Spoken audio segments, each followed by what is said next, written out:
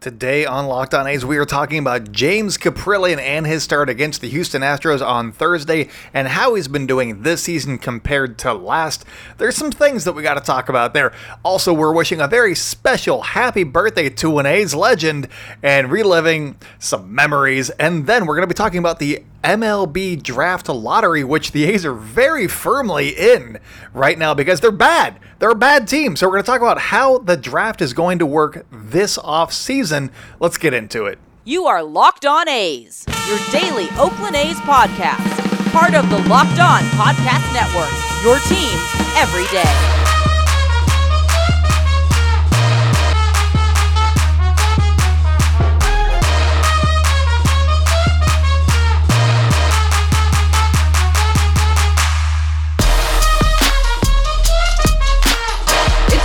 For Locked On A's, stepping to the mic, it's your host, Jason Burke. How's it going, A's fans, and welcome to episode 454 of the Locked On A's podcast, part of the Locked On Podcast Network, your team every day. I am your host, noted baseball fan Jason Burke, and on today's show, we're talking about James Kaprielian and comparing last season to this season and where he's faltered a little bit, which pitch is giving him some hard times. And then we're going to be wishing a very special happy birthday to an A's legend who pitched for 4 seasons with the A's around the turn of the century. And then we're talking about the MLB Draft Lottery. So very fun episode for you guys today. But before we get into anything, thank you so much for making Locked On A's your first listen of the day. We are free and available on all platforms. Also, make sure to follow us on social media at Locked On A's on Twitter, Instagram. I'm at ByJasonB on Twitter. If you guys have any questions for us, please join our Twitter community. Just the little community tab. Go over there, type in Locked On A's. You find us, you join, you have some fun. You pose a question, you make some friends. It's very simple and very fun and very engaging, so just go do that. That's all there. Let's get into today's episode then. First off, I just want to give a shout out to James Kaprielian for going 6 innings and allowing just 2 runs against the Astros, keeping his team in the game. That is all that you ask for from your starting pitcher on a day-to-day basis. It had also been a couple of weeks since he had made his last start, so probably a little bit more fresh than he had been previously. So great job from James Kaprielian in that start. And I honestly thought that Thursday's matchup, as I said in yesterday's show, was going to be a little bit rough because Lance McCullers is a tough pitcher against the A's. They just can't seem to figure him out. He'll give away walks. He'll just hand them out. And the A's usually don't get to capitalize. But Dermis Garcia did have that 2-run single, so that was nice. But that was the A's offense for the night, was Dermis Garcia yet again.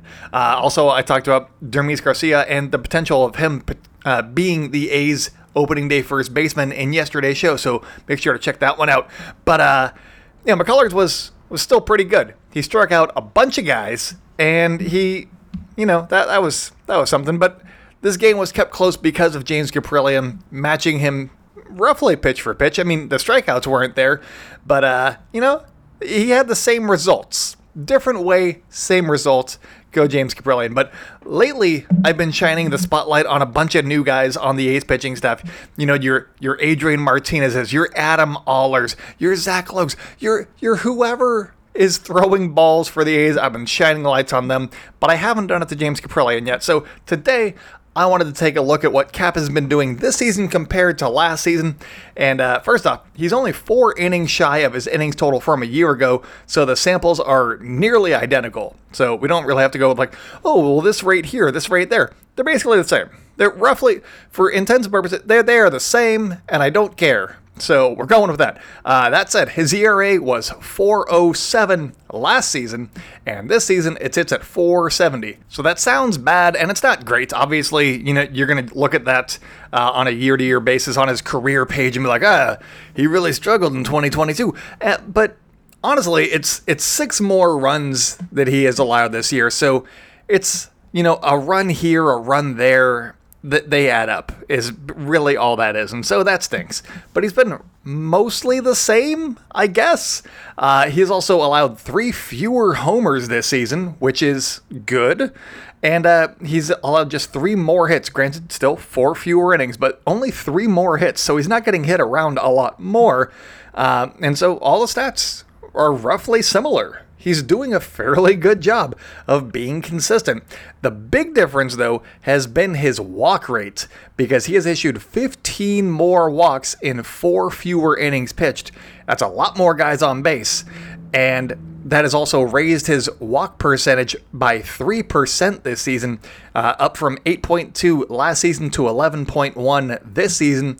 Doesn't seem like 3% of anything is a big deal, but that's a big deal right there. In batting terms, that's a 270 hitter compared to a 300 hitter, if I'm doing the math off the top of my head as I'm talking correctly. So, yeah, it's a big deal, you guys. And that 3% is a lot of extra guys on base. And I think that the problem has been that he doesn't really have swing and miss stuff as much this season, and in particular with the fastball. His slider's been pretty solid, but the fastball hasn't been great. And they're laying off of pitches, and he's getting those walks. He's not getting as many swings and misses, because Cap's fastball has been more hittable this season.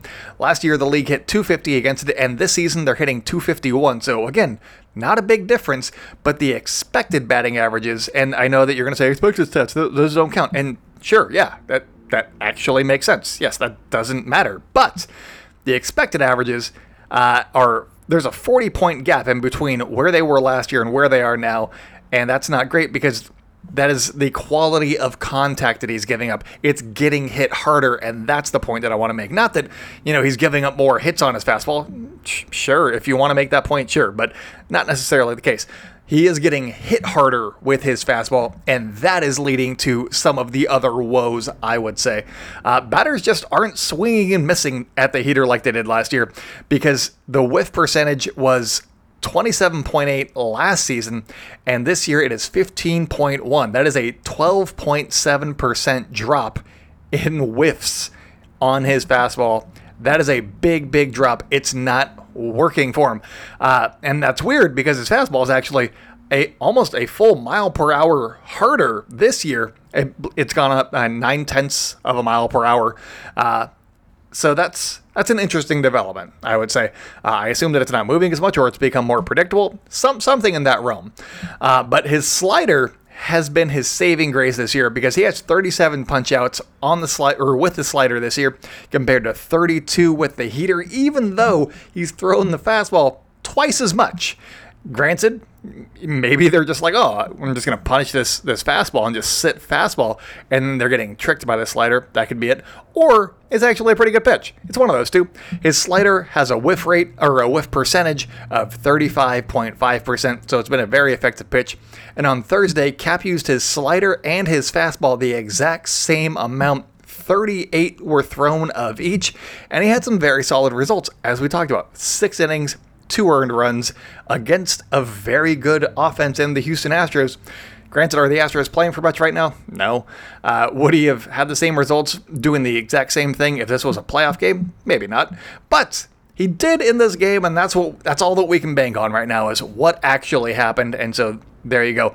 And so this brings me to my closing point here. And honestly, with the injury to Sam Moll that the A's announced on Friday, and Jared Koenig coming back up from the minor leagues to take his roster spot, I'd almost be curious if they just swap spots. If Cap and Koenig swap spots for the last couple of weeks, you get Koenig an extra couple of turns in the rotation, see what he's got over there, maybe let him make a case to be considered in the starting rotation mix for next year heading into spring training, and then see if Cap might be better off in the bullpen, because it could be that they actually wanted to see if his stuff would play up out of the bullpen, and it wasn't to conserve his arm. So if that was the plan, I say go with it again. Go do that. Have Cap be a 2-3 inning guy a couple of times the rest of the way. See what he's got. See if he plays better in the bullpen than he did as a starting rotation member. So, just some interesting thoughts on James Kaprielian right there, because this season hasn't been his best. Obviously, the A's haven't been at their best most of the season, so you can't really fault him. But there's some tricky things in there that are giving me some pause. So I'm interested to see what happens the rest of the way with James Kaprielian and how he does. But coming up on the show, we are giving a very special birthday shout out to an A's legend who played 4 years in the green and gold. So stay locked in, you guys. BetOnline.net is your number one source for all of your pro and college football betting needs and sports info this season. Find all of the latest football league developments, game matchups, news, and podcasts, including this year's just games. You got week 2 coming up in the NFL, week 3 in college. I don't follow college football. I don't know, but go Wildcats. That's it. Which one? Debatable.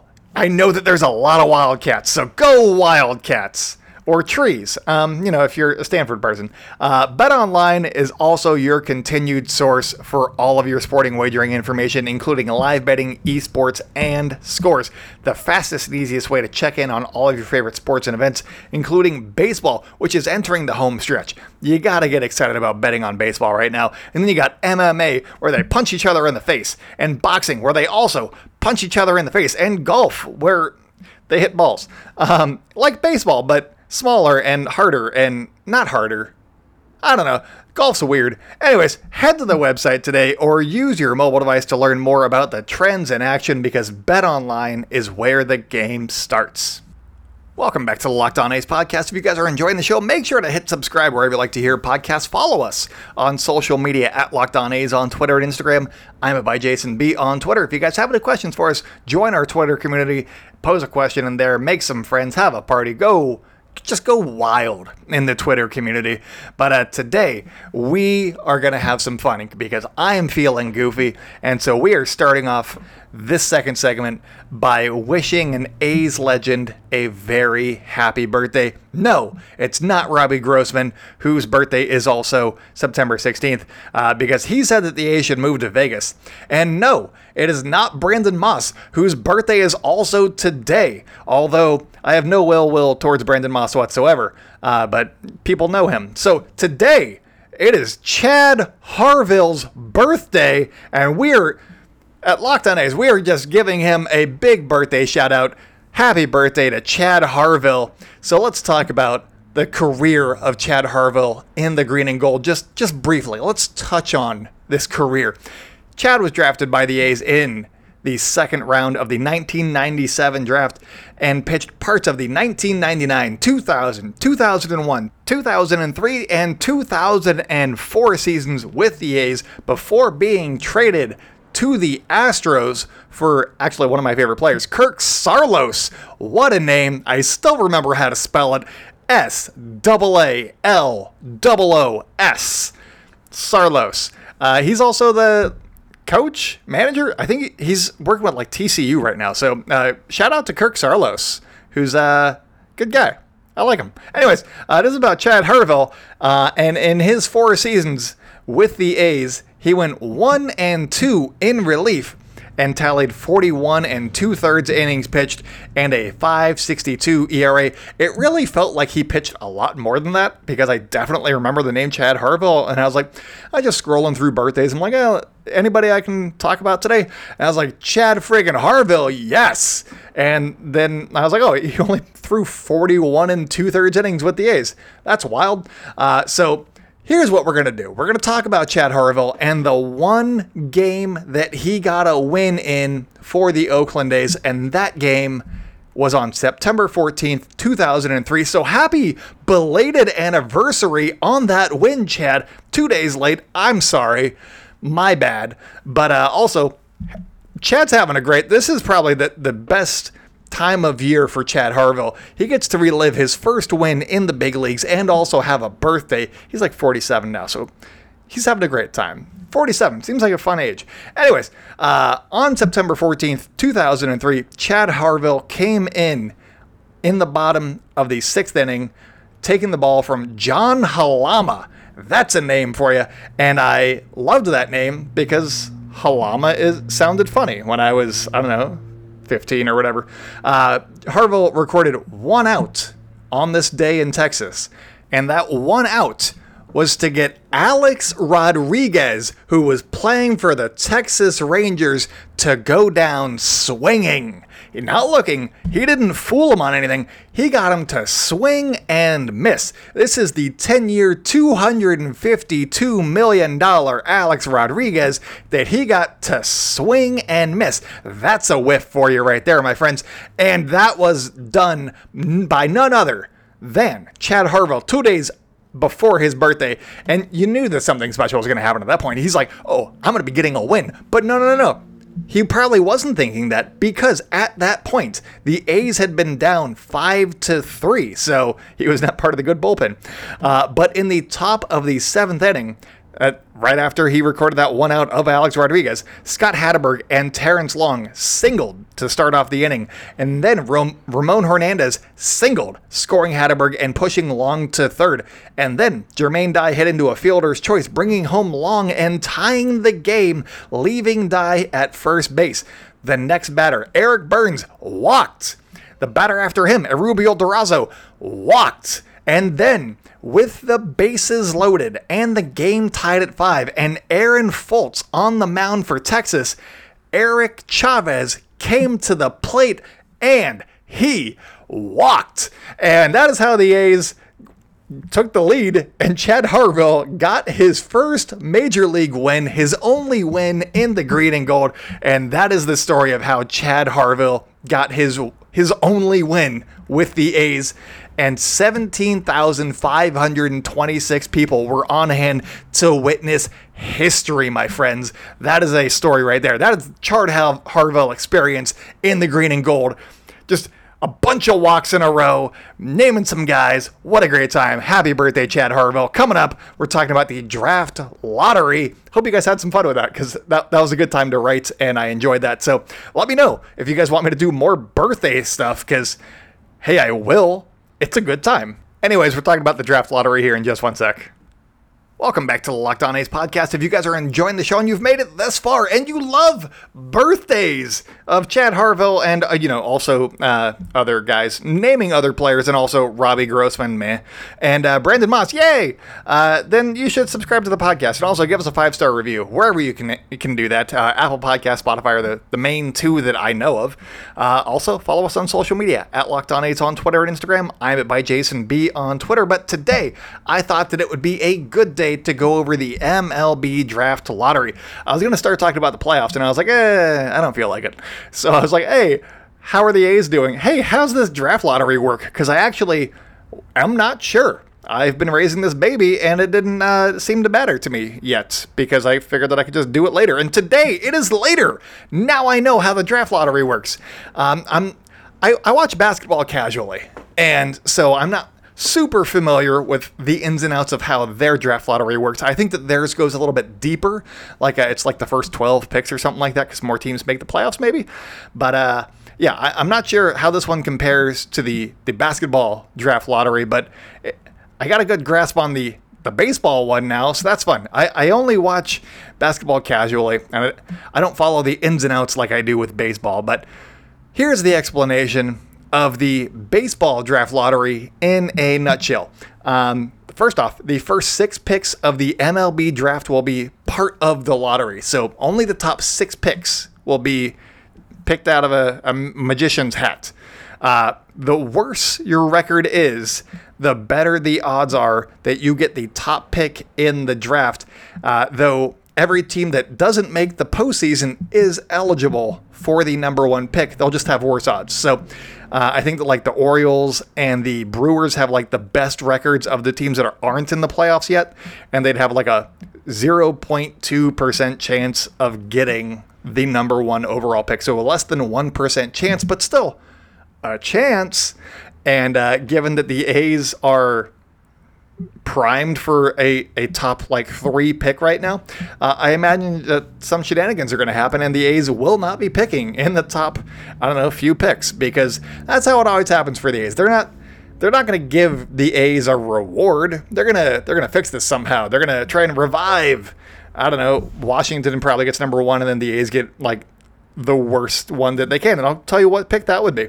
But so after those first 6 picks, after the 6 picks have been picked out of a hat, then the rest of the draft order will be determined by the reverse winning percentage for the regular season. So basically, if 6 teams that like just missed the playoffs, or were the closest to making the playoffs, get those 6 lottery picks, those 1 through 6 picks in the MLB draft, then it'd be the 2 worst teams in baseball after, basically the 2 worst teams in baseball, the Nationals and the A's would get the next 2 picks. And the Nationals are worse than the A's, so they would have pick number 7, then the A's would have pick number 8. That is how that would work. But on a different note here, the 3 worst teams in baseball, so right now that would be the A's, the Nationals, and the Tigers, they're each going to have the same percentage chance of getting the number 1 overall pick in the MLB draft at 16.5% each.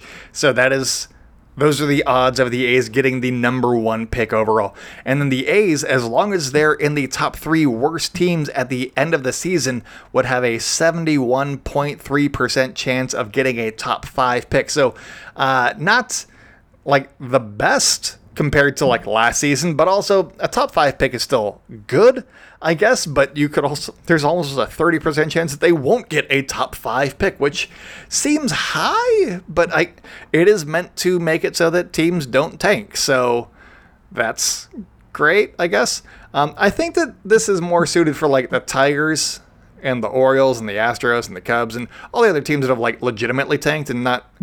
I know that the A's do the retool and rebuild kind of thing very often and whatnot, but they haven't had like a top pick in a while. I think that they've picked top 6 a couple of times. Thanks Kyler Murray and AJ Puck. Austin Beck and AJ Puck. Doesn't matter. Anyways, so the A's don't get one of those top picks all the time, and so it feels like, well, that stinks. Not like the Tigers who had like 3 number 1 picks in a row. Yeah. Those teams shouldn't be doing this, but the A's, I feel like they could use a number 1 pick. That'd be great. They had one in the first ever MLB draft, and they took Rick Monday. That's a fact for you. There you go. Anyways, is this the ideal situation for the A's? Not necessarily, but and I say no because last year, If this was last year and they were having this season last year, they'd be looking at the number 2 overall pick, no questions asked, heading into the draft. And right now, you're looking at a 71.3% chance of having a top 5 pick. You don't know where it's going to land, but a top 5 pick overall. Granted, the percentages are higher for getting a number 1, number 2, or number 3 pick, but still top 5 is in the realm right there. It's also worth noting that the teams that receive revenue sharing here, like the A's, are only eligible for a lottery pick in 2 consecutive seasons. So maybe the A's are okay with 3 bad years in a row and then just not getting a lottery pick in one of those years, or maybe they just wouldn't be picked in the lottery regardless, because it's not a guarantee that they're going to get a top 6 pick in the draft. Again, the percentages are there, but also maybe they do some funny business and put a cold envelope in there and start some conspiracies, because the baseball doesn't care about the A's. But anyways, this could mean that maybe the A's speed up their time frame and actually try and invest a little bit and make some proactive trades to get better on the field a little bit sooner, so that they can draft number 10 overall or something like that. But they're going to be putting on a better show on the field and hopefully be a little bit more competitive. So I think that is kind of where we are right there. But last thing that I got on the draft, and that is, I touched on it very briefly, but if the A's do not get one of the lottery picks, the 1 through 6 picks, then if the Nationals got one of the lottery picks, then the A's would get the number 7 overall draft pick. And so that is one option, is that they could have number 7 if they don't get a lottery pick. Or if the Nationals and the A's, the 2 worst teams in baseball right now, the Nationals having the worst record, if neither of those teams got a lottery pick somehow, then the A's would get the number 8 overall draft pick. And that is the lowest that the A's could currently draft as the 2nd worst team in baseball. Obviously, if they climb above the Tigers or the Pirates, I think, are right there too. If they climb above those teams, then they could draft theoretically a little bit later in the draft because it would be going by reverse order after pick 6. But since they are the second worst team in baseball, anything after pick 6 is just done by reverse order right there. So the A's right now, as I record on Friday, September 16th, happy birthday, Chad Herville, is they would have the number 8 overall pick at the very worst. So that is where we are. You may be wondering, hey, when's this going to happen? And right now, the idea is that it's going to happen during the winter meetings on December 6th. So we'll know when the A's are drafting, hopefully, by the winter meetings on December 6th. So that is going to be fun. Hopefully it's on TV because I like getting excited about things. And hey, why not? And then we could find out where the A's are going to be picking and then start having some fun with the draft after that. I'll make sure to have Lindsey Crosby of Locked On MLB Prospects on and be like, hey, so who could be available? Who do you think the A's should take? What's going on here? Don't give me pitchers. Give me position players that have high upside. That's what I want. But anyways, that's all that I got for you guys today. Thank you so much for making the Locked On A's your first listen of the day. Now, go make Locked On MLB your second listen because Paul Francis Sullivan, who is an MLB expert, brings passion and expertise and handsomeness and just being an all-around great guy to the fore to talk about baseball. And he does a great job. It's the #1 daily league-wide podcast, Locked On MLB. They're available on basically any platform, on the Odyssey app, on YouTube, wherever you get podcasts. Wherever you're listening to this, go listen to Sully and Locked On MLB. But that's all that I got for you guys today. So until next time, go out and celebrate good times, A's fans, and I will talk at you tomorrow.